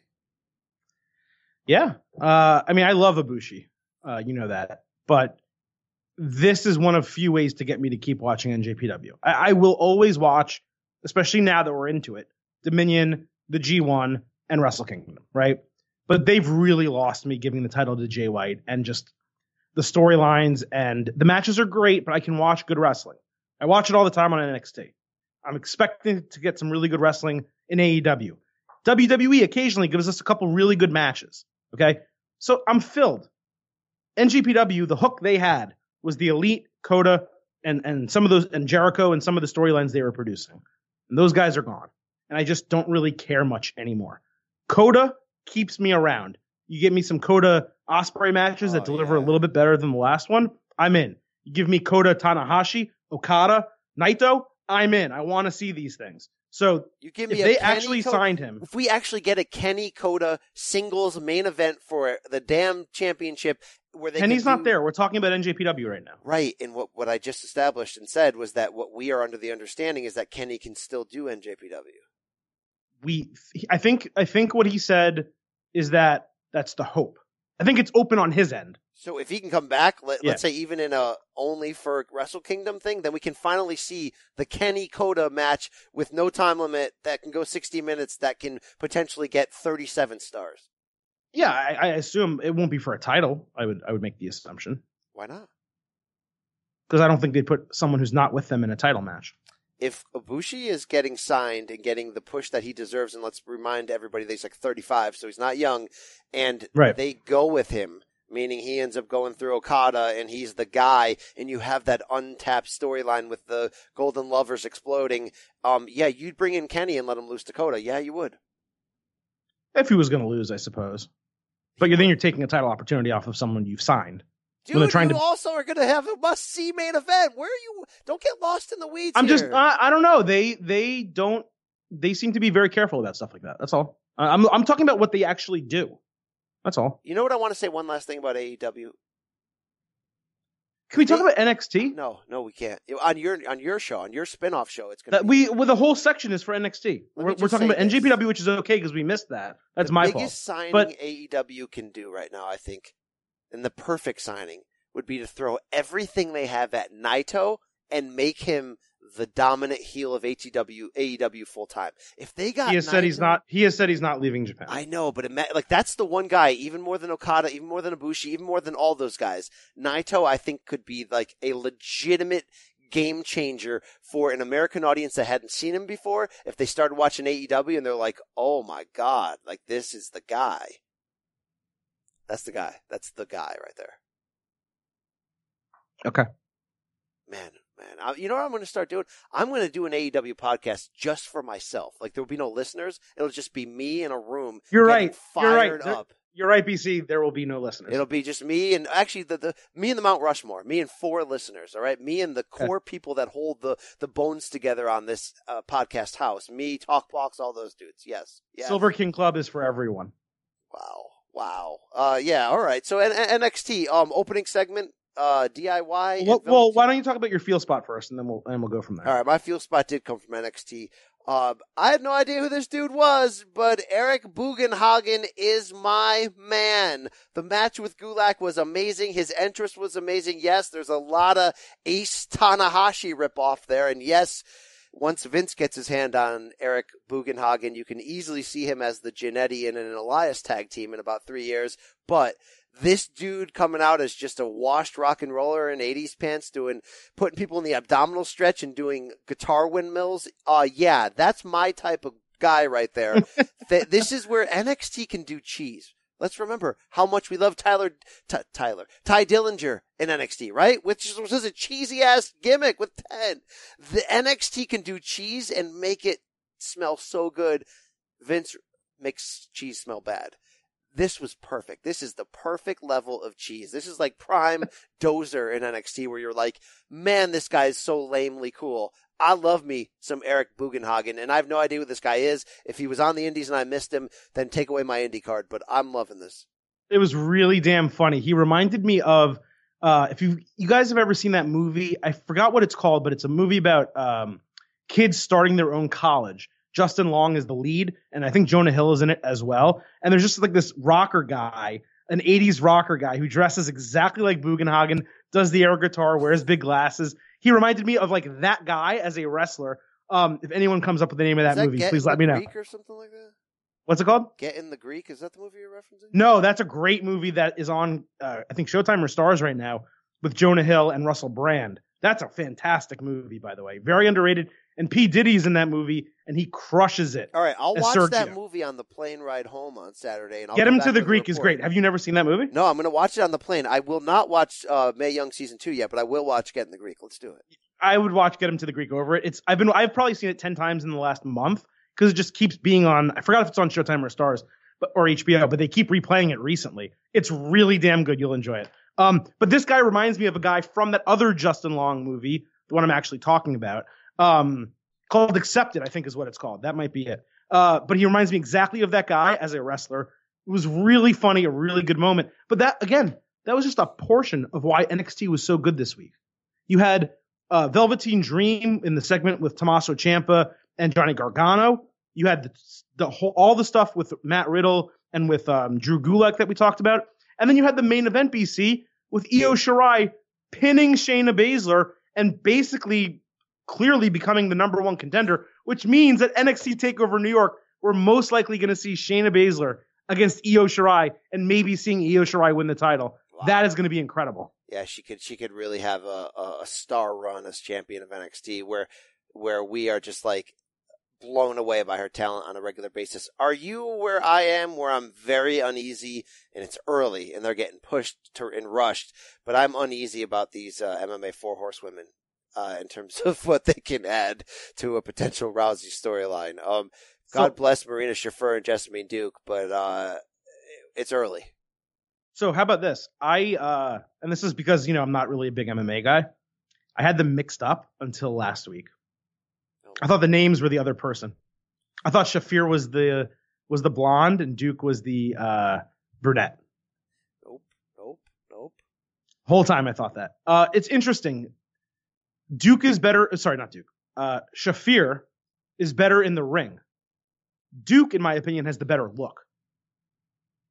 Okay. I don't think they have much going for him right now. I hope it changes. I don't think together they have anything going for them. No, I hope it changes. I think they're actually bringing Shayna down, but I hope it changes. I really hope it does. I'm cheering for them. And yes, I'd risk it all for Liv Morgan. Is that what you just asked me? I didn't, and I don't get that either. I'm not with you on there. All right. Thank you. Let's move on. But to open the show, though, we did have the Velveteen Dream Johnny Gargano situation, which I thought was expertly done. It was great. It really was great. The only storyline part they didn't really explain was why Velveteen would turn down a chance at wrestling for the NXT championship to go for the North American instead. I thought that they chipped away at his credibility a bit to not at least explain it. But now that Johnny turns down Ciampa's sort of offer to align and then sort of kind of came back to it subtly walking out of the ring, where this is going, I want to be there. And right now, as we're already been seeing at these takeovers, the combination of the DIY guys, Velveteen and Ricochet, and even Adam Cole, just keep rotating them in matches against each other. Aleister Black too. Aleister Black. I mean, that's why this is the golden age of NXT. That's why 2018 was arguably the best year for any wrestling promotion ever in the modern day, outside of maybe 2017 NJPW. Seriously, what a friggin' year. And it's because these guys are interchangeable in not just great matches, but storylines and feuds. I mean, just the mic work to open NXT this week. It was just raw and basic, but it's simplicity, but brilliant simplicity. It's what I want out of wrestling. I don't need the extra stuff. It's simple and it's perfect. And it's not going to be like that when they go to high school, Billy. But right now it's great. But what was crazy about 2018 is they also got Delta Swerve with Aleister Black basically tearing his nutsack. So that wasn't even their plan. You know what I mean? Like that extra match with Gargano and Ciampa. They had to insert that and figure out a storyline way around that. They had Nikki Cross, knowing who the attacker was, turning Gargano heel. I don't even know if that was part of the plan. Now Gargano's waiting between being a heel and being a face, but turning down Ciampa was a step in the right direction. But what they need to do is they have to get the North American title off of Gargano. They have to, because they need him to challenge Ciampa at TakeOver New York, right? I need that match. That has to be our main event. So how do you get there? You insert Velveteen Dream. I agree with you a little bit that the explanation of why he didn't take the NXT title shot was a little weak. It was kind of been there, done that, I think is what he said, something along those lines. Sure, but it's the main title and you almost beat the guy. True. So maybe do it again in a match that doesn't have a double ring where you're not going to get your head planted on the steel and give the guy an out, right? You may have won the match otherwise. What a damn so good I agree that was a little bit weak, but the segment was great. What a damn good episode of NXT. Man. Top to bottom, 60 straight minutes. Very good episode. It's just tough because I know we're not the only people who watch that and go, that's the best thing there. Why can that not be on national TV on Friday nights? Why can that not be why can't that be AEW? I mean, somebody's got to put money behind this, and it can't just be on WWE's network that regular people don't see. Come on. I do think that people don't really talk about it this way. Everyone's talking about, can AEW live up and be better than WWE? Maybe that's not the level that it needs to live up to. It needs to live up to NXT, because the truth is, if you're a wrestling fan, most people are watching WWE main roster every week, no matter what. Even if you're tuned out off of it a little bit, not a huge fan, it's whatever, you're paying attention. You know what's happening. The competition that they are really going to have is for the extra wrestling time every week. And right now, at least my assumption, is most people are spending that watching NXT, some less 205 Live, even fewer NXT UK. Can AEW provide a product that competes with NXT? That's more difficult and less likely, in my opinion. And I think they should model NXT from the standpoint of, like, NXT does the small arena. All the fans buy in. They support everything that happens. I think that AEW should channel back to Jim Crockett Promotions, WCW, NWA, and do it in a tiny studio with a crazy crowd there every week, and have the little interview desk on the side and channel back that old school. Because, you know, the debate, when I say things like, if only you could take NXT and push it to the mainstream, there's a debate that happens. People go, okay, that's great. But that plays to a small arena like a band, like an indie band plays to a club. But what happens when you take that same indie band and put them in a stadium? Does it echo the same way? And my question to that is, why do you have to put it in the stadium? I mean, WWE does it because it's a live touring business to them. They make a ton of money live with Raw and SmackDown, along with the TV deal. So they're playing to that large crowd, 16,000 people. But does the TV show each week have to be playing to 16,000 people? Does it have to be rivaling WCW and go to the Georgia Dome? No. Why can't you put that little studio show on? I'm just saying, like, there's different ways to think about this. If AEW gets away from the idea of live business and just says, let's have a great TV show and great pay-per-views, this could work. Well, the other thing that makes me curious about AEW is they're paying all this money. If they're not having live events, then they're paying a lot of money for 52 episodes of TV and 4 to 8 pay-per-view events. It's going to be interesting. It's not my money to deal with. They seem to be offering people a lot of money to want to potentially come over. Let's see where it goes. Let's see it, brother. But for now, I will watch NXT and love NXT and everything about NXT. All right. Now, why don't you answer this question? Now tell me who's the fruit booty? I don't know that I can answer that question. Neither can I. All right, another great episode. Neither could anyone in that moment. That is true. Another great episode is in the books. Continue, fans. Continue to decide and declare for yourselves, not just what side you're on in the great war right now of AEW versus the status quo, but I think, BC and Silver King, because there's a split coming. And look, you're not going to be able to listen to both podcasts. You're going to have to decide what side you're on. The original or the red and black, the Wolfpack. Okay, don't turn your back on the Wolfpack. Yes, it's time. The show is red and black by default. That's our logo. Wow. Maybe you should spin off then. Hey, everybody, check me out Saturday on FS1 PBC Face to Face. 2 episodes coming your way with your boy BC. Sitting down with some boxers, getting you fired up. Look, some trash talking, BC getting in the middle of it. It's going to be fun. Check that out. Check out our other podcasts on State of Combat this week. Bellator MVP versus Paul Daly. There's going to be some bonanza, some fireworks this Saturday in that welterweight World Grand Prix. We have interviews with both 2 wild Brits that are going to trash talk. You're going to love it. Check out the box version as well. Adam, you want to sell anything? No, nothing to sell. Just want to say goodbye. Say goodbye. Say goodbye. Goodbye. And good night. Bang, right? Just bang. Can you play the real one, please? Well, that is the real. That's No, it's not the real one. The real one's Randy and me. Kano, say goodbye. Goodbye. Say goodbye. Goodbye. Okay, now get out of here. That's a little rough, Randy. Yeah, but it is rough. Yeah, wrestling is a rough sport. Indeed. Yes, it is. And we are out.